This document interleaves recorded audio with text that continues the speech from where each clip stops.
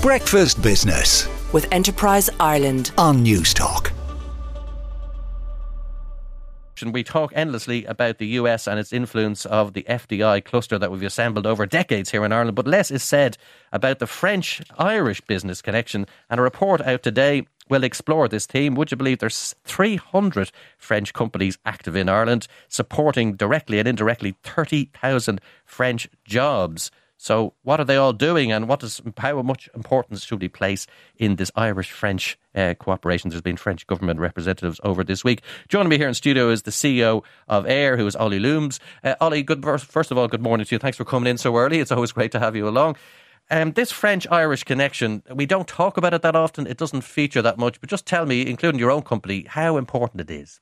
Yeah, thanks for having me in this morning, Emmett. The first thing I'd say is so this report is launching this morning, and we're hosting the event at Eir HQ. We've just moved into brand new headquarters in Houston, South Quarter. This is our first, we only moved in last week. This is our first time welcoming guests to our HQ, and I couldn't think of a better event with which to do it. Irish-French economic links, they're booming, as you said. 300 French companies now have subsidiaries in Ireland. In fact, 28 of the top 40 French listed companies are present in Ireland. So it's all about this burgeoning kind of French-Irish economic links. And you do see a trebling of French exports to 6.6 billion over the last few years, a doubling of Irish exports into France as well. But I think Eir, you know, bought by French investors Xavier Niel and NJJ 5 years ago, Eir is a great example of that collaboration between Ireland and France. And do you regard yourselves as a French company in some ways? I would probably say we're an Irish company, but with very strong links through our owners, through our investors to France. So again, it's a perfect example of a company that this report is trying to draw attention to.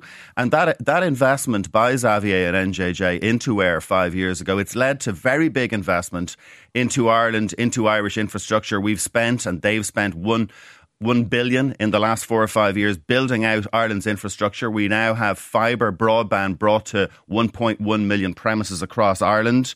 And not only in fibre, but also in mobile, where we've transformed our mobile network on the back of very big investment. We now have 5G going to... We'll come on to some of the sector issues in a few minutes. We don't hear as much of the voice of French business. You know, you've obviously outlined the numbers, which are pretty strong. I mean, is there particular issues that you're talking to them, French companies, with the climate here, or how the government policy, regulation and so on goes on, that they're sort of have a view on?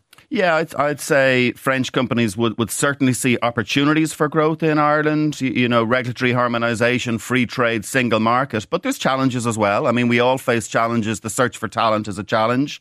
Competitiveness and cost and remaining competitive is a challenge. And regulation is actually also a challenge, and that's mentioned by these companies. In fact, Eir would share the concerns of other French-linked companies on regulation. It is a big challenge. And Ireland, given all of this, needs to have world-class regulation. Right now, for example, we face some concerns. Comreg is blocking Eir from discounting our prices on the wholesale market to other telecoms operators, which we think would be a good thing because it would fuel competition in the marketplace. It would drive lower retail prices, ultimately encouraging people to connect to this network that we've built.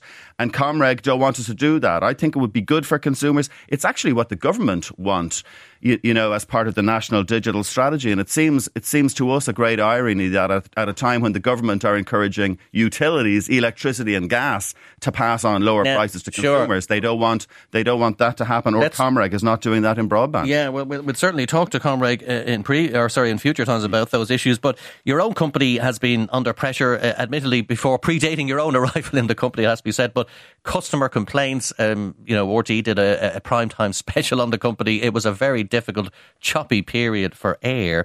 Are you getting on top of those issues? Will I get someone at the end of a phone if I've got a technical problem or a customer service issue? Yeah, no, you're dead right. I have to say, there were difficulties years ago, but there's been a huge investment and a huge change in terms of care in Eir over the last few years. I'd call out a couple of things, Emmett. The first thing is our care used to be run out of India. We've insourced it, brought it back in-house. Eir is now run by Ireland, Eir employees. And does that cost you more, but it's worth it in the long term? Is that the view? Well, it probably does versus a lower cost economy like India. You know, we've got great employees in Sligo, in Waterford, in Limerick, in Cork. And I think that's the right thing for us to do. We are now answering calls, pretty fast, on average about 2 or 3 minutes. So that's a far cry from previous times. We're also transforming the IT systems that our care professionals work on. So they're now working on systems that make it easier to do. And it's showing up in results. Our com rate complaints are at the lowest levels ever. I mentioned that our call answer times are down. Well, it's a bit like a whack-a-mole. As soon as you solve one problem, which based on those figures you seem to be getting there, the whole prices issue is there as well, and not just yourselves, but a whole range of companies in the sector.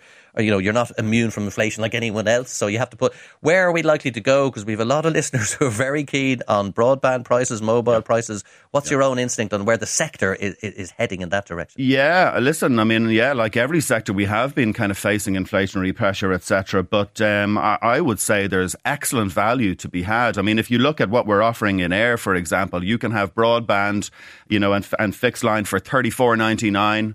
And we actually then add on mobile for $9.99 or TV. In fact, our Eir TV, Apple TV offering is excellent. So in fact, even though... And do you think you'll hold those prices for now, or is there anything in the works that... Listen, you can never. We're trying to keep our prices as low as possible. We are facing the same inflationary pressures as everybody else, but as I say, there's excellent value there right now, and I would encourage people to kind of look at that. And everybody's interrogating their domestic bills at the moment and looking for value. And we're saying that, look at your spend in the broadband area. Come to Eir. Is there a lack of churn out there? Are Irish people a bit inert? Do they move around? No, absolutely not. I think people are very alert to the pricing in the marketplace, and churn is a factor. And as I say, all I'm saying is, as you're doing that, look at telecoms and look at your current provider and look at what Eir offers. And I think there's value to be had. And we're seeing, basically the Eir story is big investment into infrastructure and into offering consumers great products, underpinning that with great price and great customer care. And we're seeing it in our results, our last results. I know you've got results next week, so we get a better sense of that. I know you can't say a whole lot about those at the moment. That's right, Emmet. I can't talk about next week's results. But our last set of results were good, and I'm optimistic that we'll continue that momentum. We were up 7% in revenue, and all of our product categories are up. Fibre's up, mobile's up, TV's up. So it's a good story. Okay, but listen, good luck with the French-Irish connection as well. That's an interesting report, badly needed, because it's filling a gap which we didn't really know much about. But for the moment, thank you, CEO of Eir, Oliver Loomes. Thank you for coming into Breakfast Business. And up next, Breakfast Business with Enterprise Ireland on News Talk.